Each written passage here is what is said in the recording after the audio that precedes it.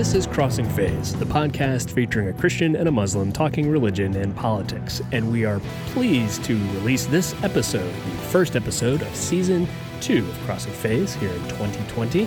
John Pinna, we made it to Season 2. Can you believe this?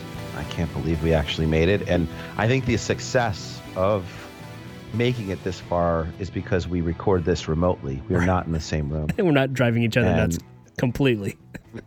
Well, we can't look into each other's eyes, which, you know, I think it would be fine. But I actually rejoice in when we're able to sit down in front of each other and record a show. But which we actually haven't done yet. We've done an entire season and even a preview season, and now we're into Season 2, and we haven't actually recorded anything face to face. Yeah, its problem is like I've gone to all over the world, gone to Erbil. I've been all over in London, the Middle East, in London, and Turkey, and so forth. Been all over the world. Can't get myself to Nashville. Right. Can't do it. But although we are scheduling a trip within the first quarter, we're working on it. We're working on your 2020 Nashville bucket list challenge, right? So for those joining us, your Crossing Phase co-hosts, if you haven't found out yet, are me, Matt Hawkins, a once policy director for the Southern Baptist Convention, and my friend John Pinna, former director of government and international relations of the American Islamic Congress, and he hasn't been to Nashville yet, except maybe through one flight years ago. But so we want to bring him to Nashville first quarter this year, give him the great tour of Music City, USA. Yeah, I mean, and I'm sure that you guys have. I went there once because I flew in and then was trained at 101st, which is right over the border, right? Mm-hmm. Fort Campbell's somewhere near you, mm-hmm. And I was trained at 101st Airborne. But I'm sure you guys have some kind of barbecue. We got this Nashville barbecue, all kinds of barbecue. God Almighty! But you have to understand something, John. We're going to be faced with a challenge when you come to Nashville. Do you know what that cuisine challenge is going to be? All I can say is it a quantity issue? Is it no? How? What? Pork? It's a protein issue. Now we have all different kinds of barbecue here in Tennessee. The challenge is that the dominant expression of the barbecue art here in the state of Tennessee is pork barbecue. And I heard it was brisket. I heard there was a brisket situation over there. Well, you can get good brisket here, but that tends to be a Texas import. Huh. So we have to credit our Texan friends most of the time for really good brisket, but I can find you good brisket here. Now, can anybody who's non-Texan be friend with a Texan? Are you just being nice when you say Texas friends? Is that just your Christian evangelical niceness? Because I might be using the term friends loosely. Maybe we should just say friendsly, because I'm just telling you right now, if I want to know how much I haven't lived, I go talk to a Texan. They tell me everything I'm doing is wrong. Oh, yeah? And in Texas, it's all better. Uh-huh. And I have no idea what I'm doing. So I come out and I'm going, God, I feel born again every time I talk to a Texan, because they just tell me, it's tabula rasa. Obviously, I've never experienced life. Texans are very evangelistic about their Texas culture, aren't they? They are at that. Yeah. So the question is, if I bring you to Nashville and we go for barbecue, is any brisket halal, or do we need to find special preparations to get some halal brisket? Listen, here's the thing. The whole song and dance about people. So in Islam, there's this whole thing called halal, right? And maintaining the discipline is important. So that's one. But there's also the tradition in Islam of hospitality. Uh-huh. All right. And so and hospitality in Islam means something very, very specific. It means if you're going to be hosted by somebody, and even if you adhere to a halal, if there are people in the book, it's free range, right? Mm-hmm. You have to you have to go along with the people that are hosting you, right? And so and it would be inhospitable for you to not do so. Now, that doesn't mean you don't go off the rails, right? Right. You know, and so I think that I've always adhered to people. The book, it says that in the Quran. It says that it's something that's espoused by most Muslims. We could, as long as we're not, slaughtering a pig and kind of doing this stuff. And I know you guys are passionate about it. Then we go for it, And I think you guys have some pretty decent beef down there. That's what I heard. Definitely. And yeah, I think we can just go down that road, And I mean, I'm not gonna say lie to me. Don't tell me I'm eating the pork, because then that would, then I wouldn't take on the sin. But let's just we'll muddle through. We'll do some nice beef and maybe a piece of chicken. I don't know. Can you barbecue chicken? I don't know. Oh yeah, people barbecue chicken. Yeah, you get chicken and beef barbecue. Yeah. You'll be all set. There's plenty of non-pork options. I'm just curious about like how concerned are you about the proximity of said brisket and chicken related to pork that's also in the kitchen? Well, I'm 90% sure it's all over an open flame. Yeah, an open flame or open coals or like a smoked kind of situation. Right. That's another rule. If you can look, so conservatives will disagree with me, and they'll probably get. If you have something on an open flame and it burns off, it's fine. It's fine. You could, again, so if you're slinging stuff back, it's fine. Cross-contamination happens when you have like a griddle. Am I saying grill, or you're doing things in pans? Okay. But when it's an open flame, you could do whatever you want. Like you could, you throw your hot, this, that, whatever. Now, how consistent is what you're laying out here? Your philosophy here, how consistent is that across the Islamic world? I would go as far as saying that conservatives will definitely disagree. Okay. They will say that you gotta, it's just like going through TSA, right? That's what conservatives say. Take the shoes off, take the computer out of the bag. You know what I mean? Everything's got to be a song and dance. But I don't know any Muslim. They might gripe about it, but then theologically, right? If you're going to talk about going into the Quran or even Sharia, open flame is safe harbor. Okay. It's just like halal. When people say, "Well, I don't know what's halal and what's not," when it comes to seafood, generally anything that's swimming is halal. Yeah. Anything that's walking or floating on the top of the water, or floating or crawling floating on top or crawling on the bottom, is not halal. And right.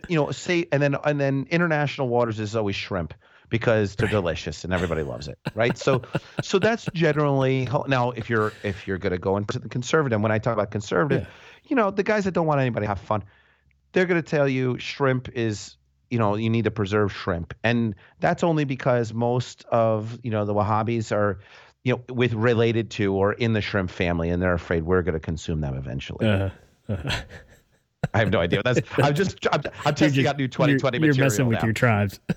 Yeah. I have no idea if that works. Well, I'm just curious. So, like, if I went out and on this grill outside and grilled a pork chop to then grill a cut of beef for you, do I need to use a different grill surface? Do I need to cleanse the grill? Does anything need to happen to that grill surface to appropriately prepare your beef? I can cleanse your surface. Okay. There's a prayer. That's it. You say it 3 times, and you douse it with water. And then and the idea is, it's like if you drop a fork on the floor. So okay. And you say, there's all these cleanliness laws called pak, right? Sure. And the idea would be, there's a way to clean things, right? Mm-hmm. So, I'd say run up the flame, burn off the fat or whatever's going on there, right. And then we'll do the prayer, and we'll make a halal grill. All right. See, how cool is that? I don't even. That's very cool. So you will not want for good local cuisine here in Tennessee. We can navigate this. I'm confident. The cool thing the cool thing about Islam is that like I don't need like so with kosher you need a rabbi to do all this stuff. Yeah. Right. So and admittedly in my sect I'm a dia, so I am essentially so I'm a dia, so I can officiate ceremonies, right, within my sect, right. It's like an imam, right. Yeah. And like a priest, pastor, I guess I should say. So you in the Jewish faith, you need a rabbi to do all the blessings and all this other stuff. In Islam, I can do qurbani. I could slaughter the animal. Yeah. I could do the prayers. I can do all that stuff. Interesting. Yeah. So and generally any Muslim can do it if they know what they're doing. Yeah. And if they follow the law.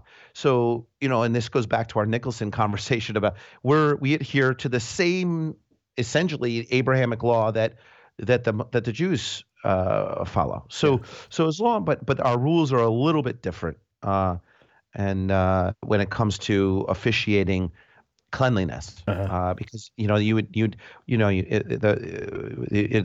a rabbi if you were Jewish. Yeah. So I think but I'm like people of the book. I'm like, these guys, let's just go with it. As long as we're not.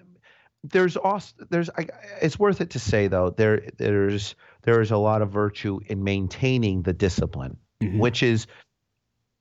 Aside from some of the unmovables like pork and stuff like that, maintaining the discipline is really important. And I think that, but it's not supposed to supersede your ability to build relationships with people of the book and different faith communities. Yeah. So that's, I remember we talked about Father John. Yeah. Remember he's our speaker. So the Orthodox priest. He has the same thing in Eastern Orthodoxy. He could be fasting, but if he comes to the house and someone insists on being a good host and serving the food, he can break his fast. Yeah. It's the same thing. It's the same thing in Islam, and you're not supposed to maintain your fast to the point where you're insulting and creating a dispute. Yeah. Yeah. Interesting. Yeah.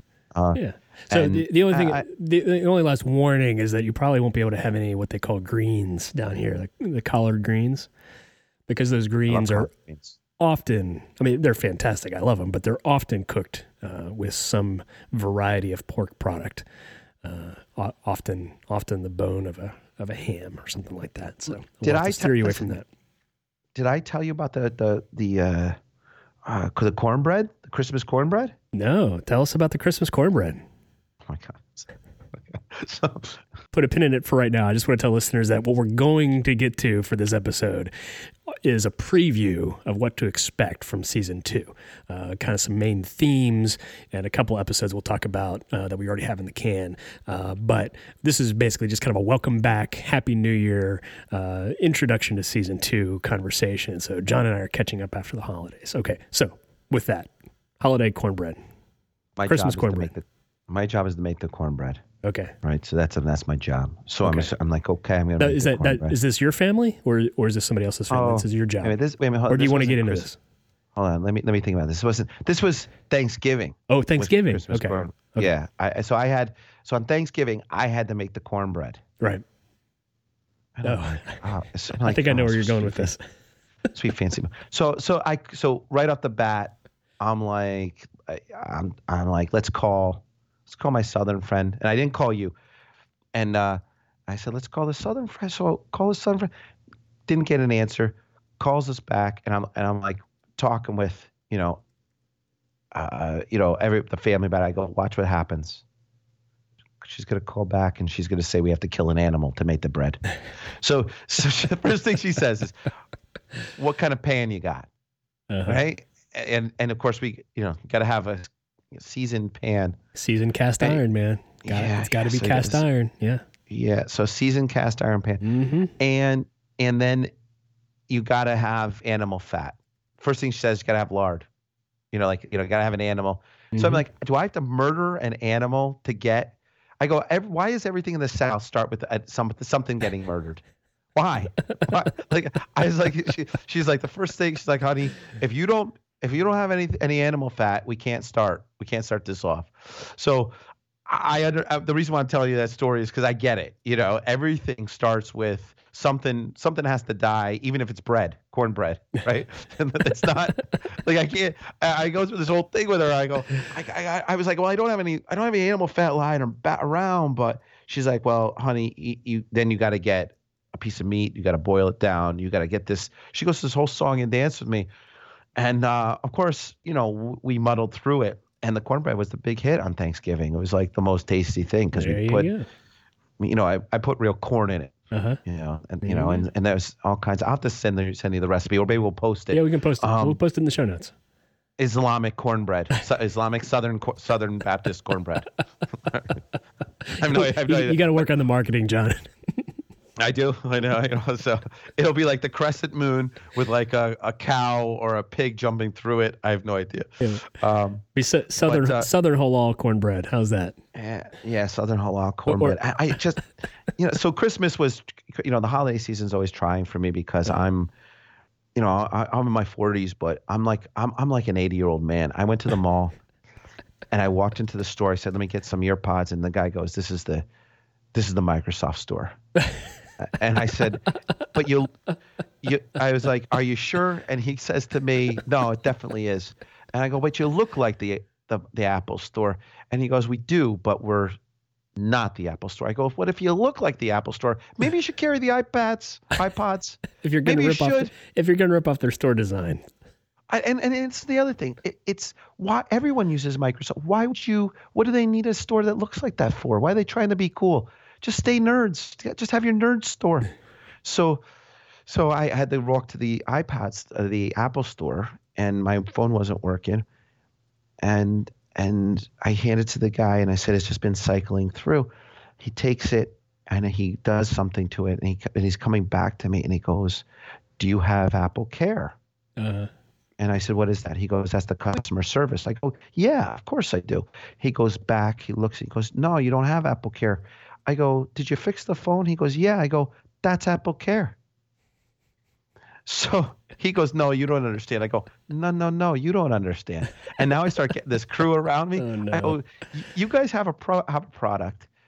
If it takes you 2 minutes to fix it, just fix it and give it back to me, guy." I go, "That's what Apple Care is. That's what customer service is." So the crew starts. People start. Apple Care costs like $10 a month or something. Yeah, it's not cheap. $4 or $5 a month. Yeah. And so people are behind me, and they're starting to gather. And I go, "Listen, you either give me the phone back, or I'm just going to keep going on. Somebody's going to pull out the camera and start streaming this." You guys don't understand what Apple Care is. It's what you just did. Hand me back the phone. And they actually handed me back the phone. It was really nice. You got away with that. I did get away with that. I got away with that whole song and dance. But am I wrong? If it takes 2 minutes, just fix it. Right. And then, but he's like, he didn't want to give it back to me. Yeah. There ought to be some kind of threshold of a workload. Yes. If it takes less than 2 minutes. Like I'm walking, it's like, I'm just like an old man. And then, but I had a good Christmas season, and I did have a post-Christmas evangelical epiphany experience. I don't know if all those words go together. But I think you had an evangelical experience. I don't know if epiphany is the proper nomenclature, but you went to an evangelical Sunday morning service, yeah? Well, I went to. It wasn't just a service; it was a whole song and dance. It was 2 hours. Yeah, with a lot of flags and the Holy Spirit. A little bit of dancing. Some of our Pentecostal or charismatic brothers and sisters. Yeah. Yeah, I mean, it was this nice church in Kingston, New York, and I can't remember what it's called now, right off the bat. But I did send you the link. Yeah, it was a very thoughtful Crossroads Christian Fellowship. Yeah, I rocked in there, and I'm talking with my friend about this, and she goes, we got to get there around 10. So I'm thinking, all right, we're out by 11. We can get the pancake house, because all I keep thinking about is lunch. And she goes, "Well, people do get there at 9. And I'm going, "For what? Are they serving pancakes?" She goes, "No, people get there for some kind of, pre-deal, and then they have an hour of devotional and worship from 10 to 11. And then the sermon starts at 11. Pastor Frank was very gracious. The community was very welcoming, and I got to be honest, I was schooled on, the observation I had was they were focused on identity and community, and they're all in on the Holy Spirit side. Mm-hmm. The priesthood of Jesus is good and is there and is all for, is forward, but they're all about this relationship between God the Father and the Holy Spirit is, they're pressing, and the Holy Spirit is on point. It's ever present and is the solution to most things. Yeah. Mm-hmm. Is that in alignment? Yeah, that sounds like a fair description. It sounds like a little o Orthodox evangelical expression that places an emphasis on the work of the Holy Spirit, the active work in the lives of Christians, and there's an emphasis there in that tradition on gifts of the Spirit and what they might see as charismatic gifts. That's a little more outward expression, and there's an emphasis on the power of the Spirit for healing and sanctification in the Christian life. So yeah, that's a thing. Lots of music. Lots of music. Sure. Lots of music. They busted out flags to get the Holy Spirit going. There was a lot of dancing through church, and it was very dynamic. Yeah, and there was a lot of community involvement. There was a lot of people interacting with during the music and ceremony and invocation of God, and then they had this the pastor was sitting in the pews, which was interesting to me because in Catholic churches and Eastern Orthodoxy there's a place of prominence, and then there was a really, this is very thoughtful. It was like God is the investor in the pizza place. Jesus makes the pies, but the pies are imbued with the Holy Spirit, and the toppings are made with the Holy Spirit. It was unbelievable. It was a really thoughtful time. So, but I didn't know what I was in store for, and I was like 2 hours. I don't know what we're doing here. So, but we rocked out, and then sat with the community for another hour afterwards. So it was 3 hours. And had like coffee and donuts and bagels. Yeah. So yeah.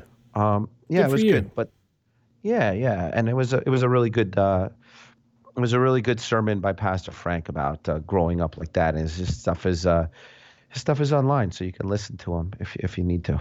There you go.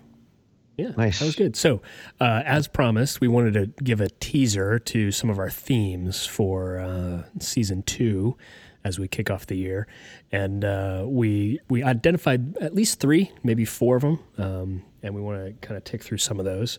One of those is something where we witnessed in the news cycle over the holidays about attacks on places of worship, and there was a shooting at another church in Texas, and then not so much a house of worship, so to speak, but there was the attack, the knife attack in the home of a Jewish rabbi, over during a Hanukkah dinner. Mm-hmm. So those 2 things are fresh on our minds, and probably something we're going to want to get into in season 2. What's on your mind with regard to that subject right now?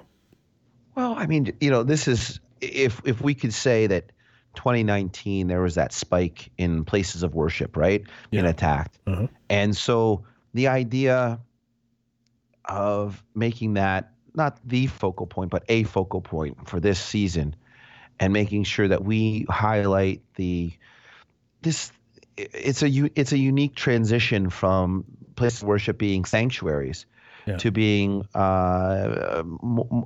places where violence occurs. Yeah. And so I think that we would be negligent in our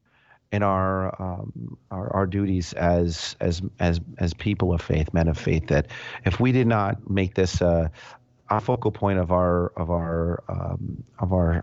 season for this coming up season, and talk about really what bring forward what some of these communities have to do and are doing. And we did that in part last year. Yeah, we touched on it. But I think that but I think that it's going to be a running theme, and I think that we should be more solution minded about it and collaborative about it. So, I think it's a good thought for us to kind of be going down that road. Yeah, I agree. Yeah. And then one particular theme that even stuck out in season 1 is our concern. Let's say I'll describe it, and then you can use your own words to describe it, which will probably be different than mine. But we're concerned about the direction of, or the effectiveness of, modern international religious freedom advocacy and governance, and the trends worldwide don't seem to be going in the best direction, and we're kind of scratching our heads. This is 20 years after the passage of the International Religious Freedom Act, the first one, and after a number of revisions with regard to the U.S. government's own advocacy of international religious freedom. And there are problem spots over the world, and things are not getting better by and large. And so we kind of want to shake the tree, so to speak, right? And see what's going on and where that IRF community might be more effective. Is that a fair description? How would you put it? I agree. Number one, first and foremost, everyone quotes the Pew study, right? 80% of the world is persecuted, 70% of the world worships, and everybody quotes that, but no one's asking the question really why. People are using those statistics and to forward their own individual or community agenda without looking at the larger picture. Yeah. I'm very, very clear. I think that the elders in international religious freedom have not stewarded international religious freedom correctly. That's a third of the problem. The second part of the problem is that the institutions that advocate for international religious freedom are not doing it correctly. And you can look at any metric, and it's getting worse. Yeah. My most recent spat was with USCIRF. We've known for a year what was going to happen with the law, the citizenship law related to India. Right. Yeah. I had a little bit of a tweet situation with some of the members of staff at USCIRF. It wasn't trolling or anything else, but I was like, well, how come the commissioners haven't spoken out about it? How come they haven't? There's no information that is occurring. We had our show with John Provados, who is a representative of Indian American Christians. We had him on, and in the days leading up to that, that podcast reached out to USCIRF and said, how come the commissioners haven't made a statement about what's going on in India, the protests and everything else, and how come they haven't issued out, they haven't done analysis of this? And they referred to something that they had done a couple weeks earlier, and said, well, we did do it. And I'm going, this is an active, this is an active issue with that hits the largest Muslim community in the world. Yeah. In a country, 200 million Muslims, 100 million Christians, and another 200 million non-Hindus. Yeah. And they were asleep at the wheel. And I'm going, what is going on here? Shockingly quiet from the U.S. The official U.S. government channels on what was continuing to happen. It was a new threshold. It had been trending that way for a while, but the passage of the citizenship laws was a new threshold in the religious liberty crisis in India. Right, and it's one of the largest communities. There's 80 million Christians being persecuted worldwide, right? But one of the largest communities of Christians, Thomasian, the guys that came from Thomas. Yeah. One of the apostles. I don't know. I don't know what the term is. Is under siege. They're closing a church a week. Yeah. And no one's saying anything. Like, even from an evangelical perspective, even from a Christian perspective, there was nothing. Even Ambassador Brownback, who can't come back from India, nothing. Yeah. And it was amazing. It was the deafening, the silence that was going on. So we had the podcast. We did a little bit of this, and so tying back to the one of the themes this year is, how do we motivate the elders and the institutions and to in my mind,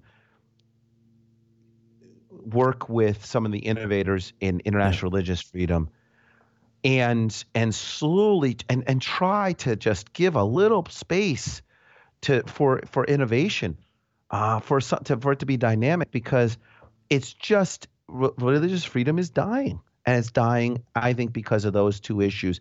And the third issue is that there's just not enough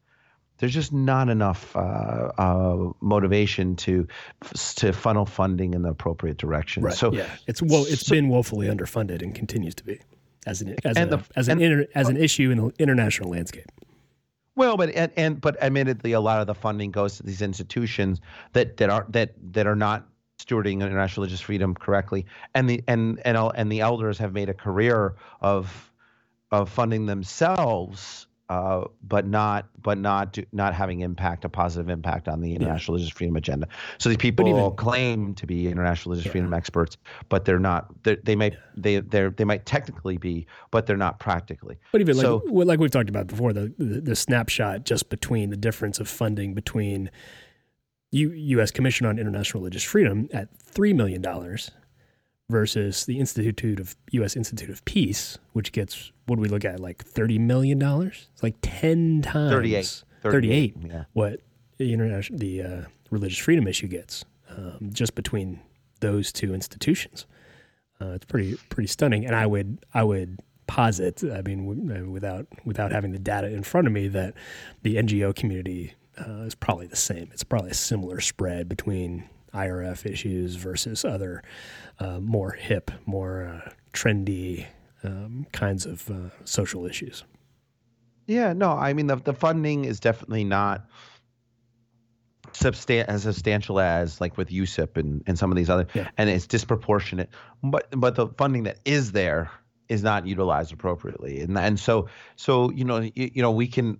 I think that's part of it, is increasing the funding and making the and getting the opportunities there. But with this administration, international religious freedom has been the focus. There's IRF people deployed all over the administration. There's faith individuals that are deployed all over the administration, and it is part of the NSS, National Security Strategy. So you can now dip into the existing funding sources as long as you can justify it. But the challenge is that we're at a point of critical mass where something needs to change. So it's appropriate for it to be a theme for two people that are passionate about international religious freedom, and really that's where we got our, we sort of cracked the egg with our relationship. So, and it's something we're both passionate about. And then the third issue that we thought that we were noodling over. Let me hold that thought. I'm going to interrupt. Sorry.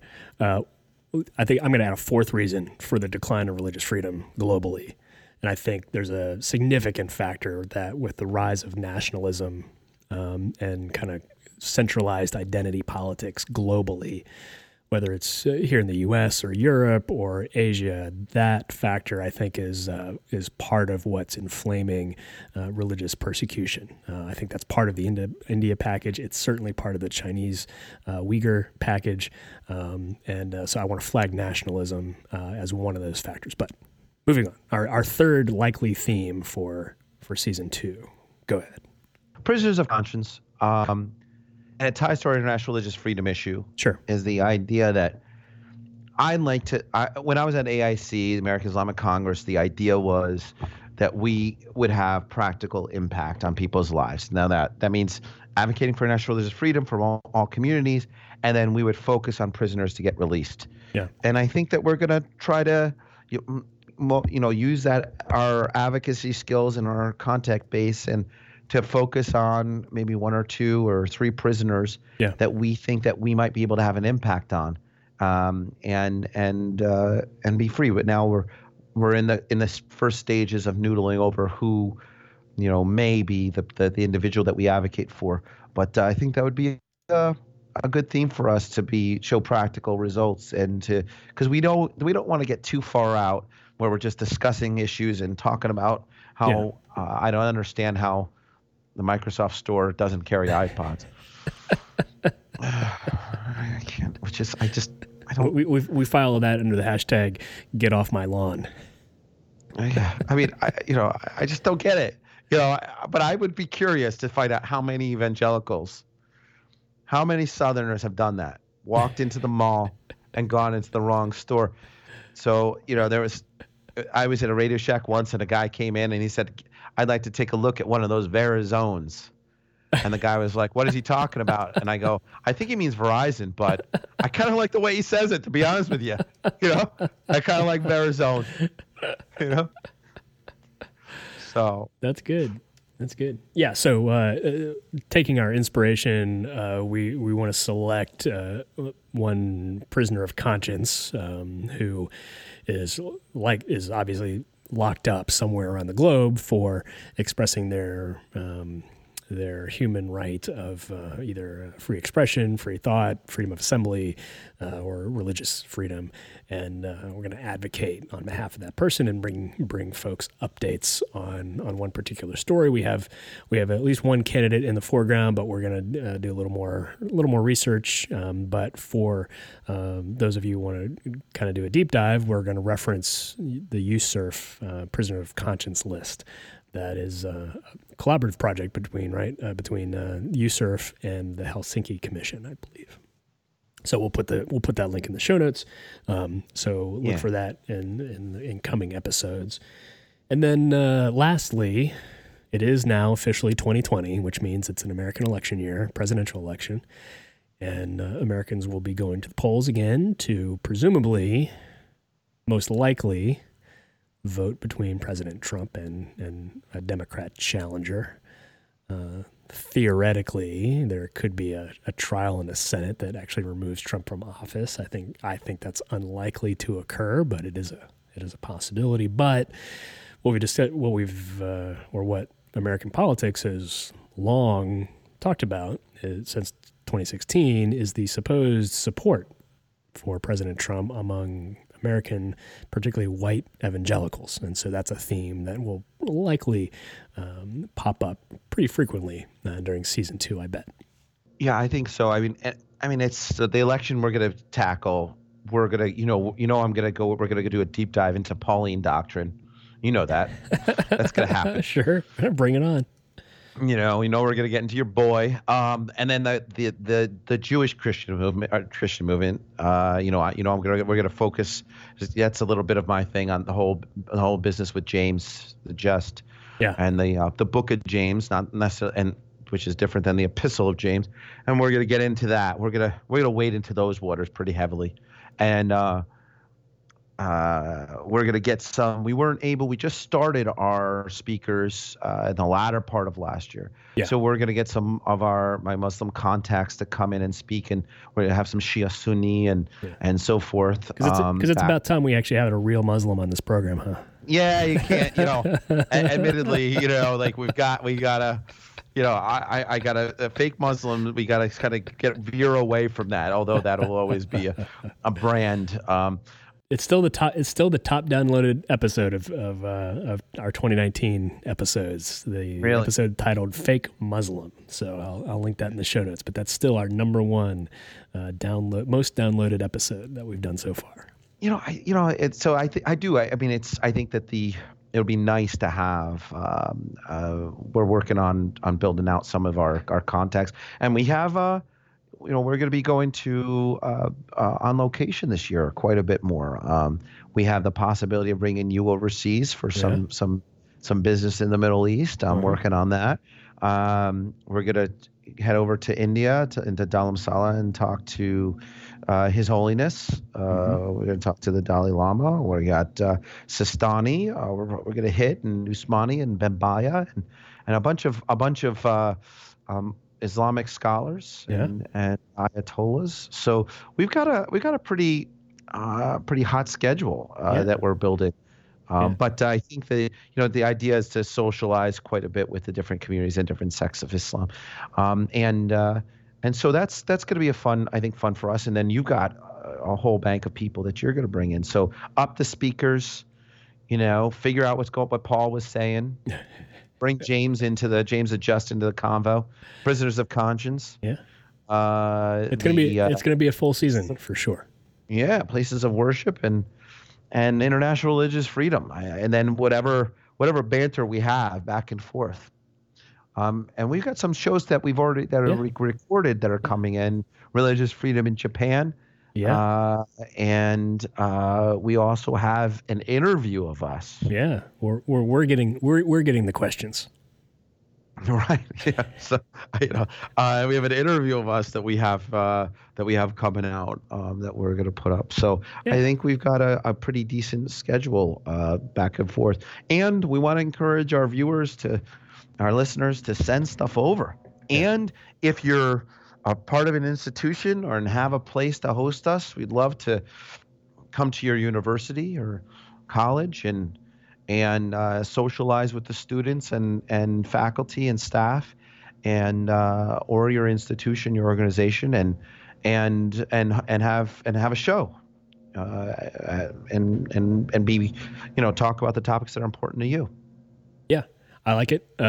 We definitely want to receive suggestions and questions and show ideas from listeners. And as John indicated, I'm pretty sure it's going to be the episode immediately following this one. Is we talked to a Japanese scholar, and she's published a paper, and we talked for an hour with her about some comparisons that she's making along the lines of American and Japanese freedom of religion, and specifically related to comparison between the recitation of the Pledge of Allegiance here in the United States, which mentions God, and a very common prayer in the Shinto tradition that is rehearsed by Japanese school students. And so she's going to compare and contrast what life is like in the States related to that issue and related to Japan experience. It was pretty eye-opening for me, and I look forward to sharing it with our listeners. Yeah, that was one of my. It's just a great beach of the pond to show that we have this. We don't talk about Japan and the international religious freedom spectrum, and the idea that Japan, if you talk to the elders, they'll say Japan is one of the most tolerant countries in the world. Sure. They ranked number 4, I think. And the problem is, or the challenge is that if you talk to some of the citizens internally, they don't know what they say. The international standard doesn't apply appropriately to their country. Yeah. A lot of cultural pressures in Japan that were new to me, at least, and especially surprisingly acute at like the local school level. I was pretty shocked. So I think it'll be eye-opening for our listeners. I mean, and I kind of have this love affair with Japan. So I love the culture, the food, I love the history, and I've based a lot of my sort of morals and value system that's above and beyond my religious beliefs and stuff on the idea of honor and the 5 rings and Bushido and all that stuff. So I have this love affair, like a lot of people I think have with India, for the yoga and all that stuff. Uh-huh. So they think it's very tolerant, right? But because everybody thinks of yoga in India, but there's some interesting systemic issues that affect a large populations in Japan, and because they are our ally, because their constitution is very similar to ours because of post World War II and Marshall Plan, we don't look at the metrics that they look at for religious freedom internally. Right. Yeah. And I think that was a really good way of us to describe how it's very difficult to proceed into a country from an international religious freedom perspective, from a Western perspective or an outsider perspective, without understanding the populations and what they go through. Yeah. One of the connections I made was between the Constitution, the Japanese Constitution, and the Afghan Constitution, and some of the challenges there. So it's it's a good show that talks about a different perspective, different beach of the pond. So, and it was such a pleasure to have Shino on our podcast. So that covers what we anticipate, or at least what we know to date, what we're expecting to cover in season 2. So I think it's a good preview, man. Lastly, for listeners, if you're not already listening through one of these podcast outlets, we're available for your free subscription via Apple Podcasts, Google Podcasts, Overcast, iHeartRadio, Spotify, and TuneIn.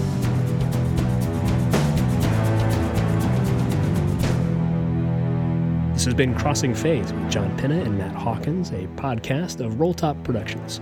If you like what you hear and would like to help defray the cost of this show, consider sponsoring us on Patreon by visiting us at crossingphase.com. Music for this episode is courtesy Vajra, whose music is available at thevajratemple.com, Spotify, iTunes, and Amazon. Show notes for this episode and more are available at crossingphase.com.